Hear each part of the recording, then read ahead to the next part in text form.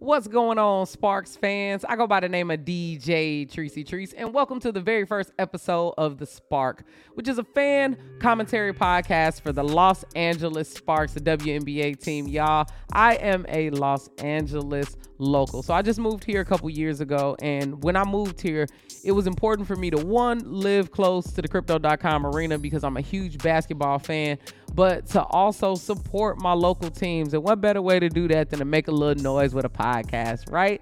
Some of y'all might know me from my NBA podcast, Lakers I Choose You, which is the same kind of format just for NBA teams. But since the WNBA is roaring now, women's basketball is picking back up, I truthfully haven't been a fan in about, I would say, like the last 5 or 6 years. I haven't really been paying attention to the WNBA. Just things in my career, things with also me moving. I moved here a few years ago, like I just mentioned. So it's time for me to jump back in. If you are a new fan of the WNBA and the Los Angeles Sparks, and you right here with me, don't feel like when you come to this podcast you gotta, have it all together. I'll explain everything. Most times I'll add video clips and things like that. So if you are a new fan, come along on this journey with me, y'all. I am enjoying the ride, and I actually attended the home opener, which I'll talk about a little bit later in this episode. The first thing that I wanted to do after I welcomed the fans to this podcast was to talk about the WNBA a little bit, right? So I listened to a podcast called Queens of the Court, hosted by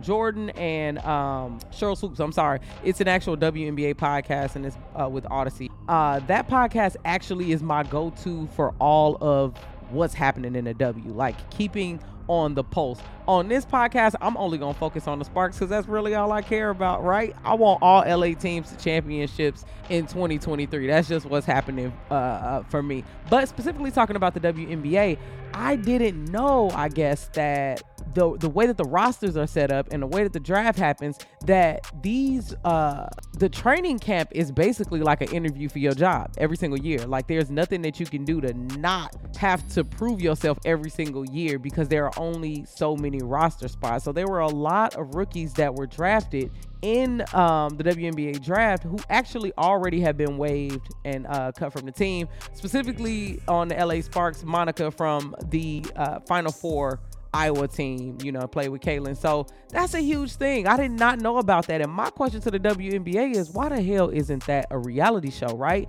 I think that would be some of the most entertaining content to consume, is like everybody, all these women in this battleground kind of atmosphere where you have to prove yourself. You also are bringing in the rookies and you're trying to get them adapted to your style of play, especially if you're a championship team. The drama, so WNBA, if y'all are listening to my podcast by chance, I will be your producer. I already got the plan in my head. I know how we can make this a money-making reality show, but it should be called a tournament, the camp, or something. Man, this is some final gauntlet kind of thing because a lot of people got cut, waived. Yang, Ray Burrell, Carly was cut, but then Carly came back. Like I said, Monica was waived from Iowa. Crystal Bradford and Rashonda Gray were also waived. So stay close to this YouTube channel if y'all are watching this in the video version. But if you're listening to the audio, follow me on YouTube at DJ Treacy Treese. And I am going to do a full roster update since now everything has settled. The dust is settled and we've got the final roster. I'll be doing a player by player analysis just to let you know who's cooking with what, who's a guard, who's a forward, that kind of thing. I told you, if you're a beginning fan, you could trust me to go along the way because I'm doing a lot of my research as well to see what the new team has got to offer. So the home opener recap, y'all, it was a magical night. First of all, I got baseline tickets, and I would use the Game Time app if I was y'all. That's something that I use, just Game Time. They allow you to get these last minute tickets for cheap, but we bought them in advance because we knew it was going to be BG's first game back. So we ended up getting baseline tickets. So we're sitting close enough so where they throw the ball out and they fall all into the crowd. That's where we were sitting. It was beautiful. I mean, it was just, you could see it. All the celebrities was there. I mean, our seats was behind Robert Ory and Magic Johnson. So we're sitting in prime location. Allison Felix, the track star, was sitting in front of us. Vice President Kamala Harris showed up. Paul Gasol was in the building. Leslie Jordan was in. It was literally so many people that was there that you just couldn't turn your head without seeing somebody who was a notable name. Dawn Staley was in the building checking out her rookie Zaya Cook in the first game. Zaya cooked it up. I mean, it was great time. It was a great time. So the starting five for the home opener against the Phoenix Mercury was Jordan Canada, Lexi Brown, Laisha Clarendon, Nneka and Shanae, the Ogwumike sisters. Oh my God, seeing them in person, they are a force to be reckoned with. Just sister, all in the mix. Nneka came out as the top player of the game. I was a little worried at the beginning. I ain't even gonna lie. We was down by like 10 in the first couple minutes. What the hell's happening here? Like we were going to win that first game, and the ladies did not disappoint. I mean, we came back, we got our defense right, and the scoring was just off the chain. I am really looking forward to this first season, to seeing what the Sparks can do here. Like, there are some super teams in the league. I just saw New York Liberty game this weekend. We had some record-breaking things there from Stewie, but wow. How are we going to compete against these other teams? I think some teams that can give us some run for our money right now: Chicago, the Aces, of course, and the Liberty so far from just what I've seen. The Connecticut Sun also, but a lot of faith in my team. So we'll see how that goes. Another thing that I wanted to point out was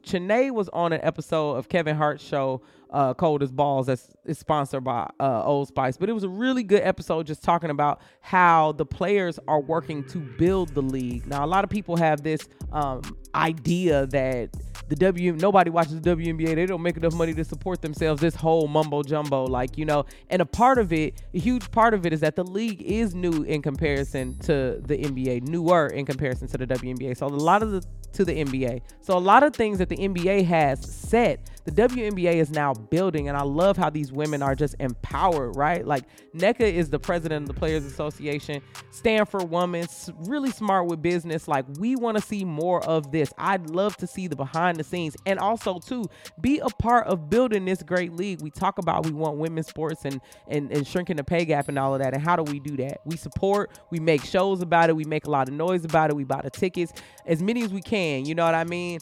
And so far, I think this has been the WNBA season to be reckoned with. The WNBA League Pass is out. There are so many different ways you can watch. They have a new distribution deal with Ion on TV.